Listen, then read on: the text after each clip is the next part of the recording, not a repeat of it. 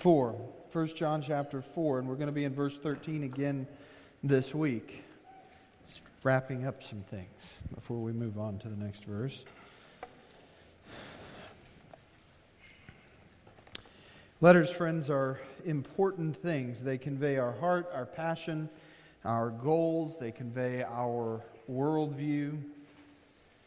The letter that we've been in for some time, 1 John, written to the church, is written at a unique time and by a unique author. This is God's apostle, a sent one.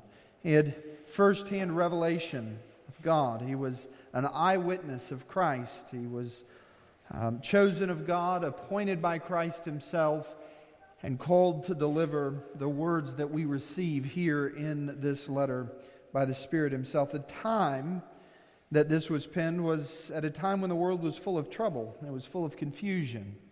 It was full of evil. As we pause, we realize that times really haven't changed at all. You see, friends, we'll never understand the Bible until we understand the context in which the Bible is written. All of the Bible is written in the context of an evil, fallen world. All of the portions that are after the fall, anyway. We live in a time where liberty and justice are so perverted. They're used to encourage those two things, that we want freedom to express ourselves. And those things are used to encourage those who might want to slaughter innocent children.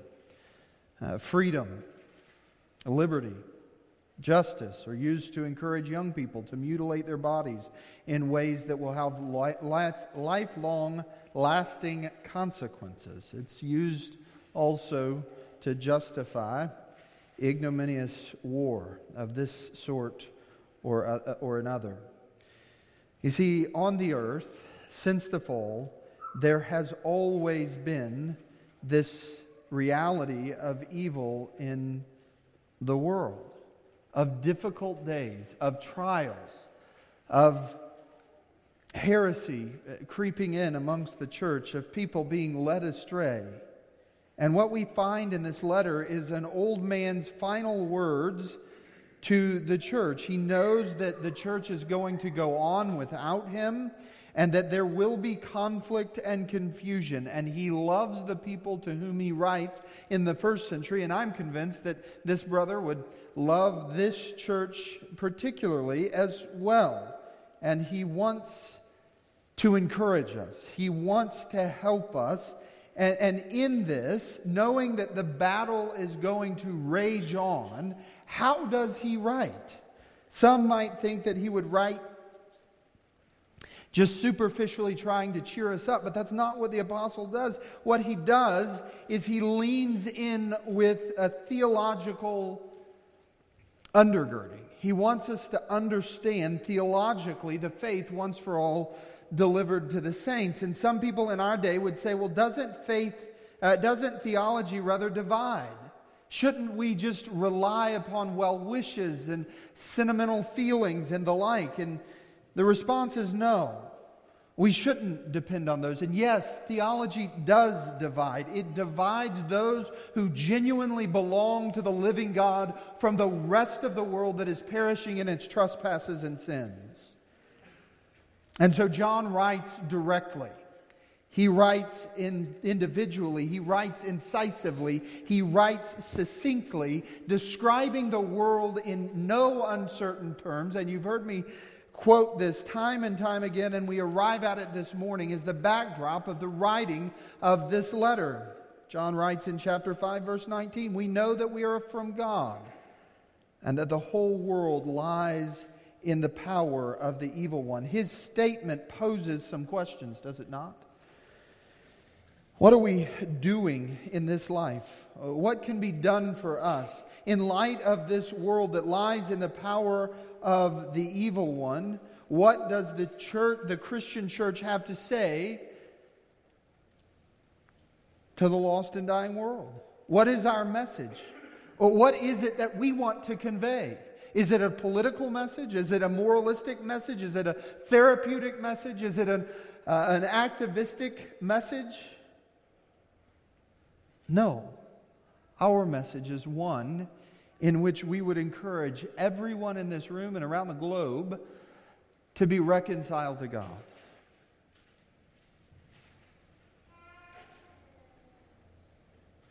Our message is one of hope and of peace, not peace that the world gives, but lasting peace.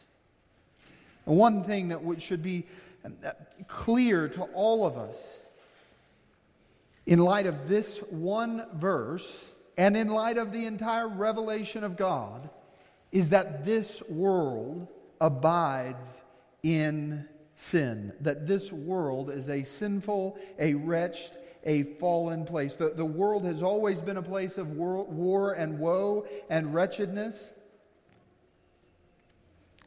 And this means that we are ultimately knowing that from Genesis to Revelation, the world is pictured as one that is plunged neck deep in sin, in rebellion to God, apart from Him, without hope. We should reckon with the fact that we, beloved, this morning are not the solution. Right. The church, in the sense of our activism, or in the sense of our own ability, we are not able to fix the world. This is the sum of the background of what the Bible speaks to. Now, if that was the sum total of everything the Bible had to say, merely that there is this world that is in the hands of the evil one, that is in sin, and there's nothing we can do about it, if that was the sum total of the message of the Word of God, it would be a hopeless book, wouldn't it?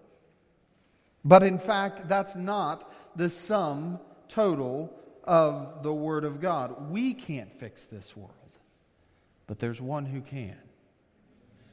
And His name is Jesus Christ. And the point of the message that we should have to each other and to the lost and dying world is the same message that John gave to the church, which is the only way that we ultimately can have peace in this life is not to reorient all of our circumstance, it's to reorient our hearts in fellowship with God. Remember what he said as he began this letter. That which was from the beginning, which we have heard, which we have seen with our eyes, which we have looked upon and have touched with our hands concerning the word of life. The life was made manifest, and we have seen it and testified to it and proclaimed to you eternal life, which was with the Father and was made manifest to us. That which we have seen and heard we proclaim also to you. Why? So that you too may have fellowship with us, and indeed our fellowship is with the Father and with His Son, Jesus Christ. And we are writing these things so that our joy may be complete. The people of the Bible who are heroes of the story, the individuals that we look to in the great chapter, the Hall of Fame of faith, individuals like Abraham, who the Bible describes as being an individual with his own besetting sin.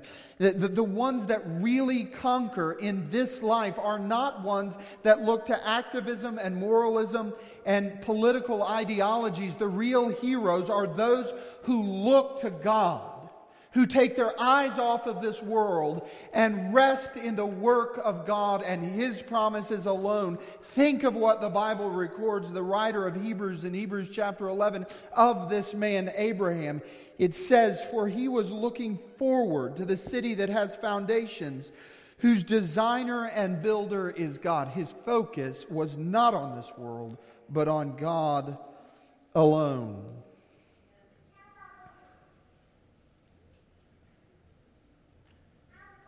Think about the way that Paul wrote. That though this life would be filled with sufferings and trials and heartbreaks, that if we would set our hearts upon Christ, we would not be separated from Him. As he writes, that I am not my own, but I belong... I jumped ahead. that nothing in life or death would separate us from the love of God in Christ Jesus. Paul tells us that. We also have this throughout church history. In the Heidelberg Catechism, the very first question is, what is our only hope in life and death? And the answer to that is that I'm not my own, but belong body and soul in life and death to my faithful Savior, Jesus Christ. He has fully paid for all of my sins with His precious blood and has set me free from the tyranny of the devil. He also watches over me in such a way that not a hair can fall from my head without the will of my Father in heaven. In fact, all things must work together for my salvation because I belong to Him. Christ, by His Holy Spirit, assures me of eternal life and makes me wholeheartedly willing and ready from now on to live for Him. To live for Him. It's what Abraham was doing. That's what the Bible calls us to. That's what John is imploring us to do, is to live our lives fully assured of what the Spirit is doing in our midst and fully assuring us of our call to live for His glory alone. And to do this, we must square with the reality that wars will rage, that woe will come, and that we will have to wrestle with our own wretchedness. With that in mind, if you would do honor to the reading of God's Word and stand this morning. So we begin again, 1 John chapter 4, starting in verse 7. Beloved, let us love one another, for love is from God. And whoever loves has been born of God and knows God. Anyone who does not love does not know God, because God is love. In this, the love of God was made manifest among us, that God sent His only Son into the world so that we might live through Him. In this is love, not that we loved God, but that He first loved us and sent His Son to be a propitiation, a wrath-bearing sacrifice for our sins. Beloved, if God so loved us, we ought also to love one another. No one has ever seen God. If we love one another, God abides in us, and His love is perfected in us. By this we know that we abide in Him and He in us, because He has given us of His Spirit. Would you pray with me? Father God, we come before You today, thankful for the assurance that we can know that You have given us Your Spirit. Father, we come thankful to know that as the world is out of sorts, as we suffer loss, and as we see political and social turmoil around the globe, that You are not caught off guard by any one of these things, that Your plan of redemption is still coming to pass. So, Father, help us not to rest in anything but the work of Your Spirit for Your glory. In Christ's name, amen. You may be seated. Again, we come to this verse and to verse 12 and consider what we have been given from God as a seal of our salvation, that we are indwelt by God and that we can know that we belong to Him. We talked about how we arrive at this certainty last week, that we have a sense of sin. The Spirit works that in our hearts, that we realize the holiness of God, that we long for righteousness, that gifts are granted that we might serve the body well, that we see the fruit of the Spirit multiplying in our lives and in our congregation, and the Spirit gives us a heart that cries out, Abba, Father. So we come back again to this particular passage to ask one more time the question, do we have this assurance? How can we receive the Holy Spirit? What do we have to do to receive the Holy Spirit? What are the manifestations of the Spirit in our lives if He is present? And I want to return to this theme again. It bears repeating. That we can know that we belong to Him, that we can be certain. Beloved, if we back up and just take a look at all of the New Testament, the New Testament shows the Christian as one who knows what he possesses and is certain and absolutely definite in his understanding. The Christian is one that is clearly different from the world around him.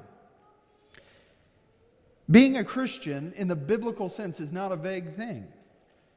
Now, you interject man into the equation, you allow for 2,000 years of theological argumentation and debate, and the issue becomes hazy and murky, and it's not clear who genuinely are the believers and who are not. But if we stick to the New Testament and its articulation of the faith once for all delivered to the saints, it's not unclear whether or not what a Christian looks like. It's not hazy. It's not mystical. The Father lets His children know that they belong to Him. The New Testament speaks in terms of those who belong to the world and those who belong to Christ. There's a clear division. If we ask the question, does theology divide? Absolutely. God, in describing His children and what they will look like in their redeemed state, immediately starts to divide. Because He wants you to know, in a world that is neck deep in sin, that you belong to Him and not to the world that is in the power of the evil one. So, if theology divides, let it be our grace to give us comfort that we are divided from all that will be damned.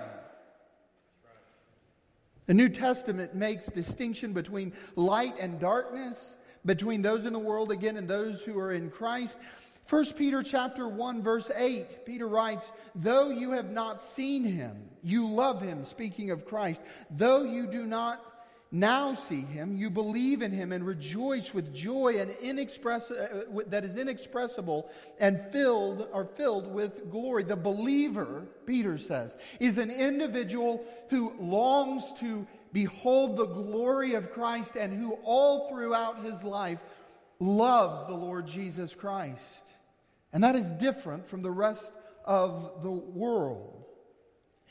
The people that the New Testament describes as Christians are individuals who are spiritual in their nature first and primarily. They're not ordinary people just trying to follow 7 steps to live a better life in this age. They're individuals who have been changed by the miraculous hand of God. They are different. There is a power about them. There is a radiance about them.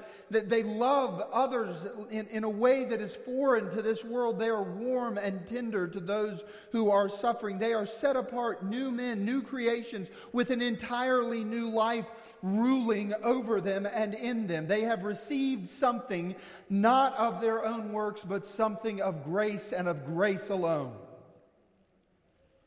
That is what the New Testament says. Now, if we fast forward a little bit, we will see all throughout church history that this is the reality in great men of the faith as well. If we look to people like Jonathan Edwards and George Whitefield, we will see individuals who did, or Charles Spurgeon, who did amazing things for God, who were lifted up in their own generation to proclaim the excellencies of the grace of Almighty God and of what Christ had done to redeem men and women, boys and girls from their sin. And these men were warm. They were filled with power and radiance and affection. These men who were part of the church that the world despises still to this day have scholarly eggheads that don't know Jesus writing about them because they were so fantastic. Do you know what the reality is? Apart from Jesus Christ, they aren't that great. There's a guy who has, there's a study, I should say. I don't know if it's just one individual. That they have taken measurements of the skull of George Whitefield because they want to prove that it's the size of his head that is ultimately responsible for the Great Awakening. Now, they might have the diagnostic wrong, but they realized that this man was used mightily in a movement of individuals. But it wasn't anything that we can touch that ultimately is responsible. It is the Spirit of God that moves among men. And we see this all throughout church history. We see the reality that the Spirit is at work giving joy and passion and exuberance, and not just to the men who have biographies written about them. But the Spirit of God moves among His people, all of them, to bring them to being new creations, that they know they belong to the living God, and that one day they will be safe at home with Him.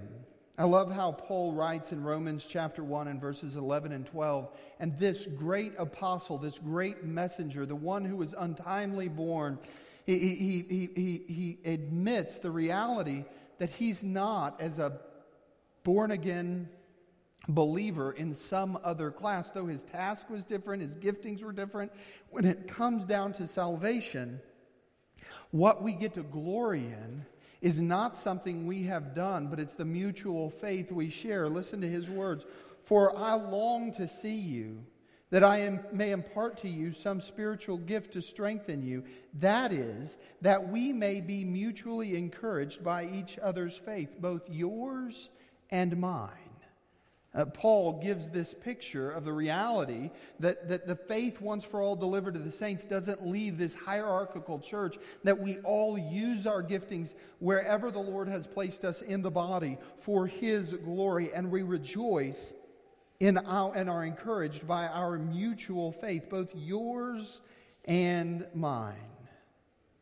The joy in that is that all individuals who belong to Christ, and this is where I began, can know that they belong to the living God. We can know that.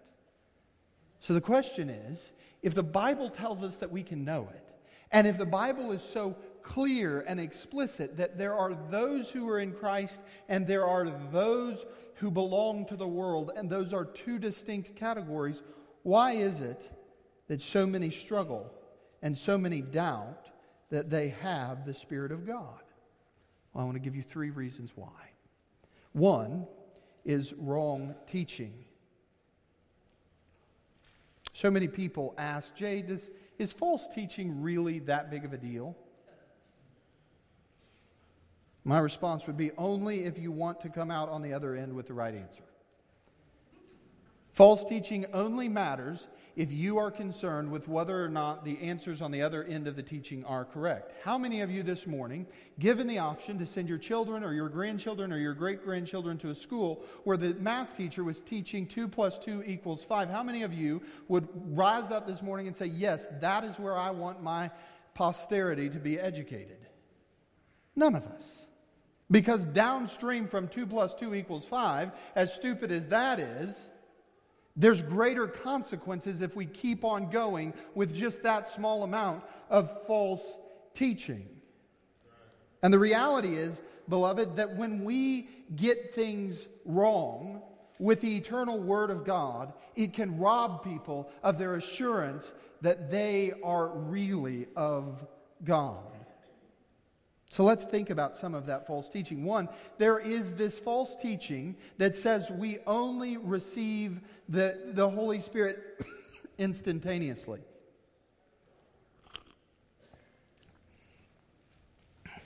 And in a sense, this is a truth, that we are quickened, made alive in an instant. But the reality is that as we come to new life, as the new birth takes place, the process goes on. Some of us grow gradually, others grow quickly. You know, it's interesting, if we look in church history, there are individuals that no doubt God saves and then raises up and uses in their generation in ways that you just go, that's not even fair. I have a desire to do things to glorify the Lord, but I don't have all of those gifts. Think about Spurgeon, who could read like 8 volumes an evening. What?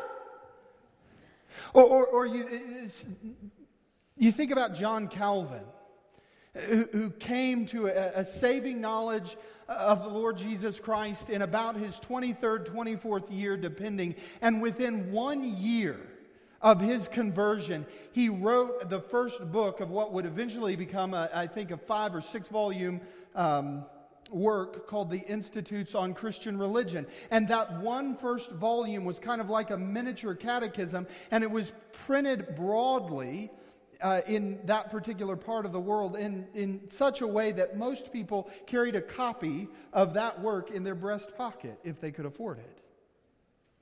He had been converted for 1 year. I don't know about you, but there's not a whole lot that I'll carry in my pocket from someone who has just come to Christ. But we see ultimately that the Lord will grow individuals in His own timing and for His own glory.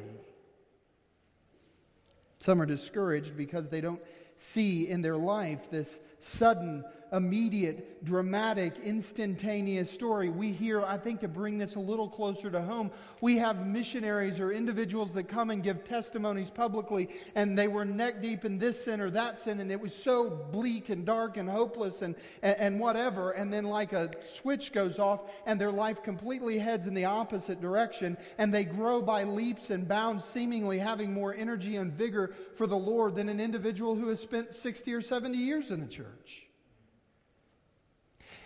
The error is this: to make those individual testimonies the measuring stick for everyone else. To say that we all have to have a dramatic, instantaneous kind of experience. Maybe, again, the better word than just instantaneous is dramatic reception of the Holy Spirit. But we do, in our generation, pay attention to dramatics, don't we? If someone does something dramatic, we tend to give more credibility to that particular experience. But the Holy Spirit doesn't always come in dramatic fashion. Sometimes it's slowly. Sometimes individuals, I think, I've known people who I believe have been saved by the Spirit of God, and it just takes them a little while to catch up and realize what He's done. I genuinely believe that. Then there's those who teach that the Holy Spirit is always received with this big emotional hubbub, that it's tears and all of those kinds of things. And in some instances, there is emotion, but that's not always true. Again, we focus in revivalism in this country on dramatics. Setting up the tent and making the show and having multiple people fill altars and all of those things. Do you know that that has not been the reality for most of church history? That's not the way that conversion has been understood. And you say that that's not the way conversion has been understood in many churches in America today, and you will be anathematized because we want the dramatics. We want the emotionalism. But beloved, do you remember what Jesus said to Nicodemus about the new birth? In John chapter 3, verse 8, comparing the moving of the Spirit to the wind, Jesus says, "The wind blows where it wishes, and you hear its sound, but you do not know where it comes from or where it goes. So it is with everyone who has been born of the Spirit." Sometimes, beloved, there is a mad rush, a whirlwind, a hurricane, if you will, of the Spirit of God in bringing people to salvation. Other times, it's a gentle breeze. But you know what it is all the time? The work of the Spirit.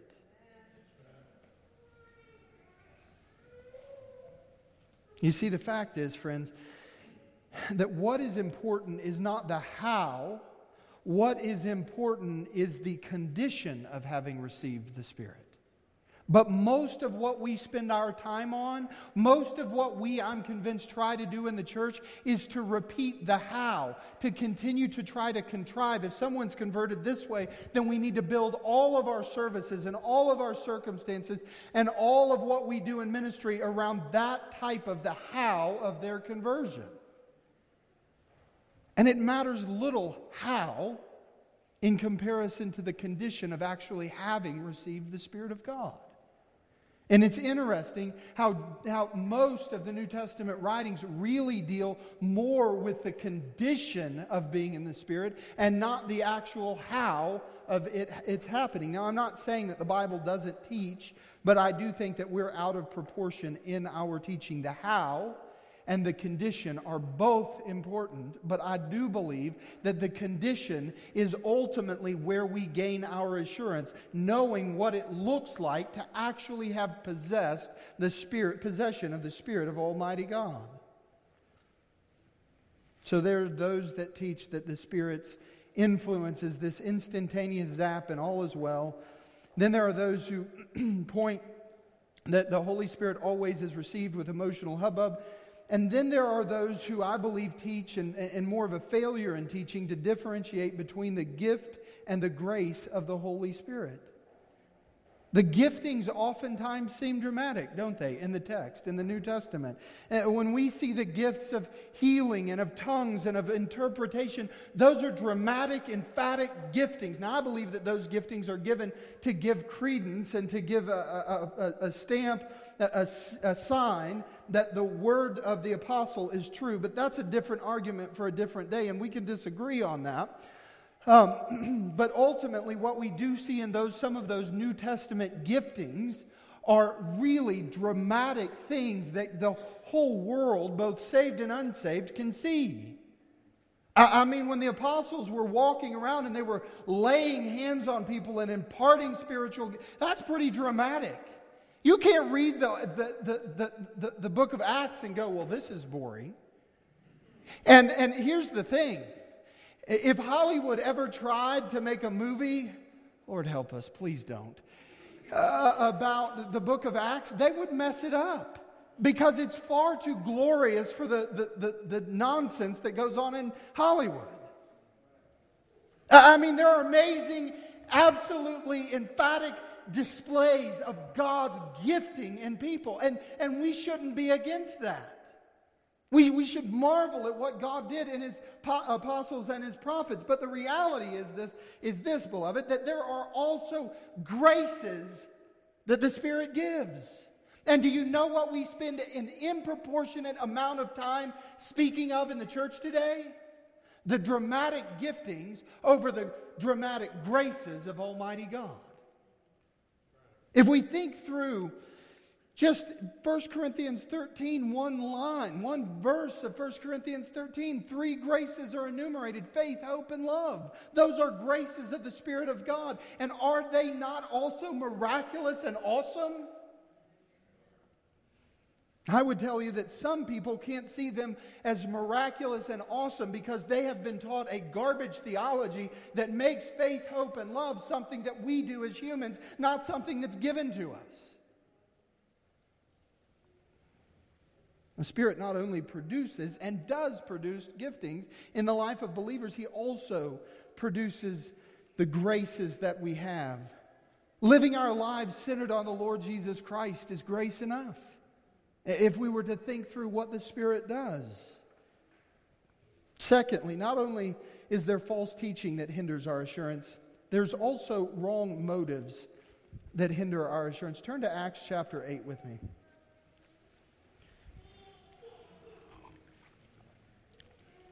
Starting in verse 9 of Acts chapter 8.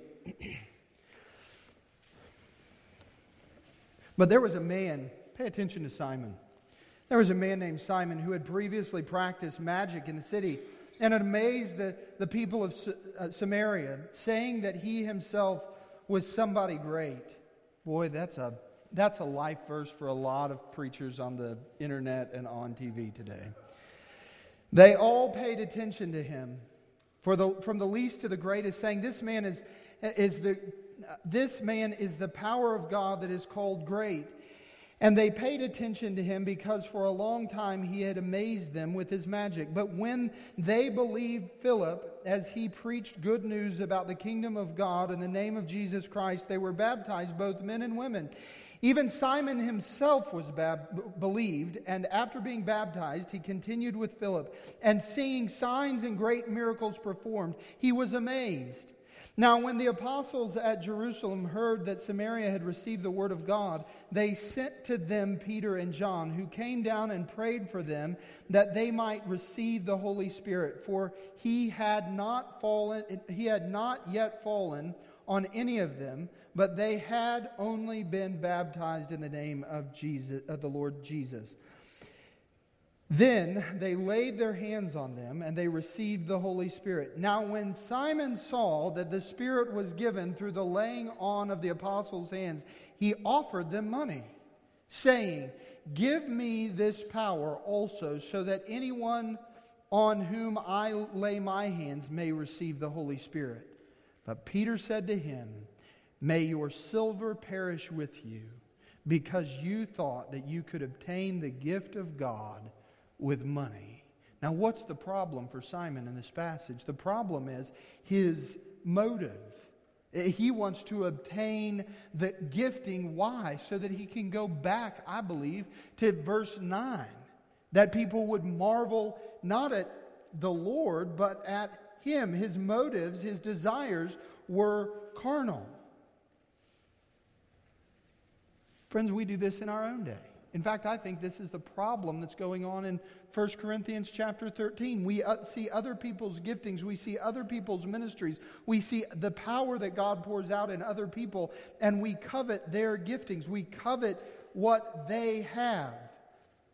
When Jesus gave the Beatitudes, He said, "Blessed are those who hunger and thirst for" what? For power? For gifts? For ministries? No. He said, "Blessed are those who hunger and thirst for righteousness," those who hunger and thirst for the holiness of God, that they would be conformed to the image of Christ. And as we have that desire, as holiness is our motive, as Christ's likeness is our desire, and not the giftings, not the applause, not the praises, not the look at my ministry, but at the glory of God and the holiness of God, that is laid before our hearts, and that is our motive, then and only then will we be blessed, will we be filled, will we receive the gifts that God wants us to have in our due course. Do you boast in your giftings, Christian? Do you want others to look at you and think, "Wow, I'm amazed at him," or "I'm amazed at her"? Not only do we have false teachers in the world, we have bad motives. Not only do we have those things, we also have individuals, and all of us, if you haven't been hit so far, fall into this category with wrong practice. We know the Word, and yet we disobey it. We quench the Spirit. Not obeying the leading or the prompting of the Spirit in our lives causes us to quench the Spirit of God. The Spirit, again, can come in a loud, you just know that you're supposed to live according to the Word in this way or that way. Or the Spirit can lead in quiet leadings and promptings, and instead of submitting your life to the leading of the Spirit, you quench His work. You ignore Him. I think that this happens often, and I think we have to be very careful about this in this room. It happens when we fall into the realm of intellectualism, of turning the Bible merely into something that we can understand apart from the Spirit of God, when we are no longer dependent upon Him. We can look at the excesses of charismaticism in our day, and we don't want to be guilty of what those abuses and those movements are doing. We don't want to be just emotionally driven. We don't merely want to think of the Spirit as just zapping people. We want to see the kind of Christian life lived out that is in the Bible, but in looking at all of the abuses of the Spirit and all of the emotional foolishness and nonsense, we can end up becoming so afraid of having what is false that we forfeit what is true. And we just merely rely on our own intellect. But, beloved, can we all rejoice in the fact that the gospel is not a set of facts, a syllabus, and an outline, that it is actually a life lived in the power of the Spirit of the one who created the heavens and the earth? We're not merely intellectuals in this room. Now, we should use our intellect, and I think that's the problem for the other side. But it's not only that. It's not just that.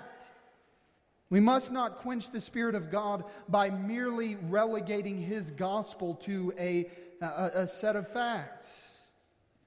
The other way of wrong practice is by grieving the Holy Spirit. And if you were here, goodness, years ago now, in Ephesians chapter 4. We've slept a few times since then.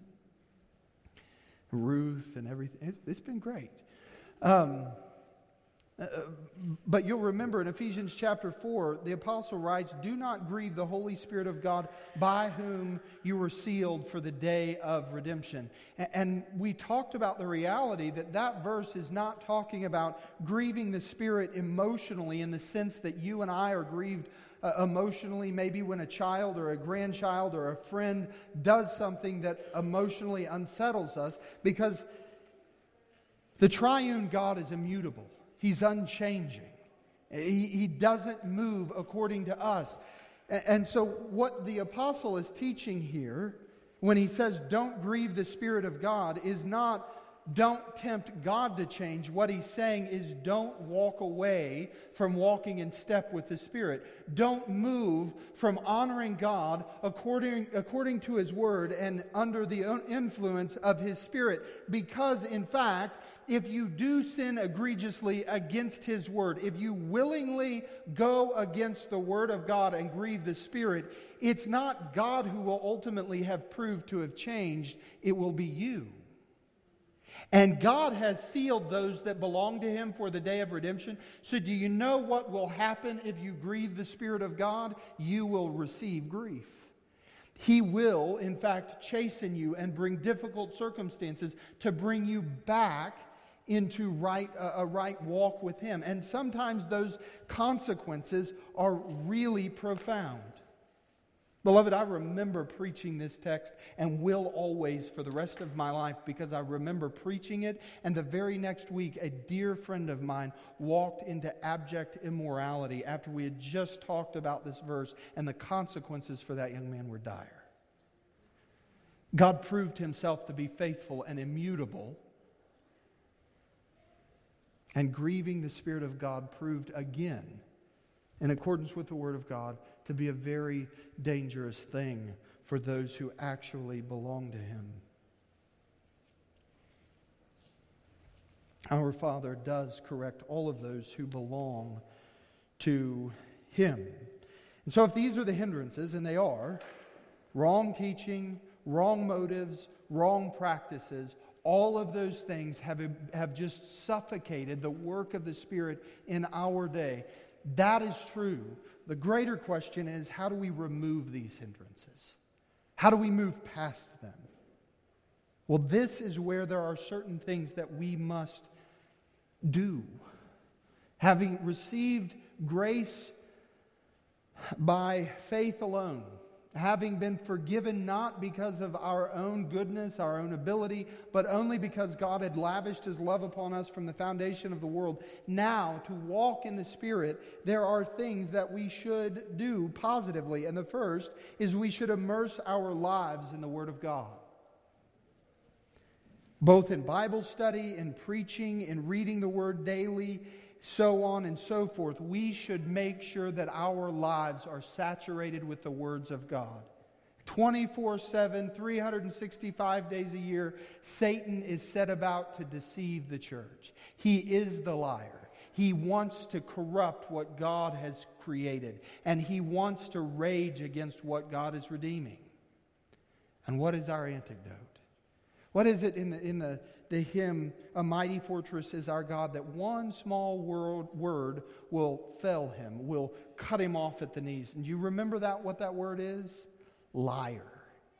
Satan, you are lying. And the only way that we can ultimately know what those lies are is to know what the truth is. To know the positive reality of what God really has said. When Satan says, "Has God really said?" we all need to say, "Hold on, I'm going to look it up." And the only way we can do that is if our lives are immersed in the Word of God, if we know this book. And when we do, then we gain clarity on what the spiritual life looks like. Do you know that one of the greatest joys in my life has been coming from the backwoods of Missouri, where a lot of really poor theology was taught, and there were a lot of men who would say, all I need is my Bible, I don't need to go to school. And then they would dump garbage theology on their churches and false convictions and all of this weight of what it meant to be walking in the Spirit that the Bible really doesn't speak to at all. And the more that I've come to know the Bible, the more that I've been given just so much freedom to traffic in what the Spirit actually does, and not in all of the nonsense religiously that people say the Spirit does. What also happens when we know the Word of God is we can discern false teachers. We can call those jokers out. When individuals say, "If you believe, then you'll have health and you'll have wealth and you'll have this and you'll have that," we can look throughout all of Scripture and go, "Well, why didn't He give it to any of these people?"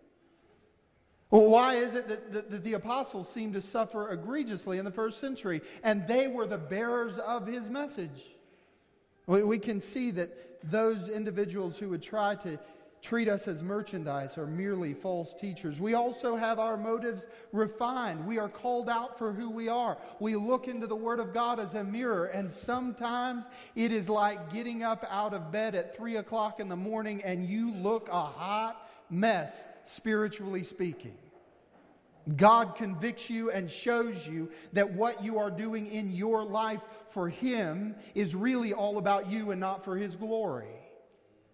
But that in and of itself is a gift when we look in the Word, because that is God at work. That dear brother who wrote me this week about the heart that he wrote with was, help me understand or help me formulate a prayer for these dear brothers and sisters, because we seemingly in our church always respond to political crisis in the wrong direction.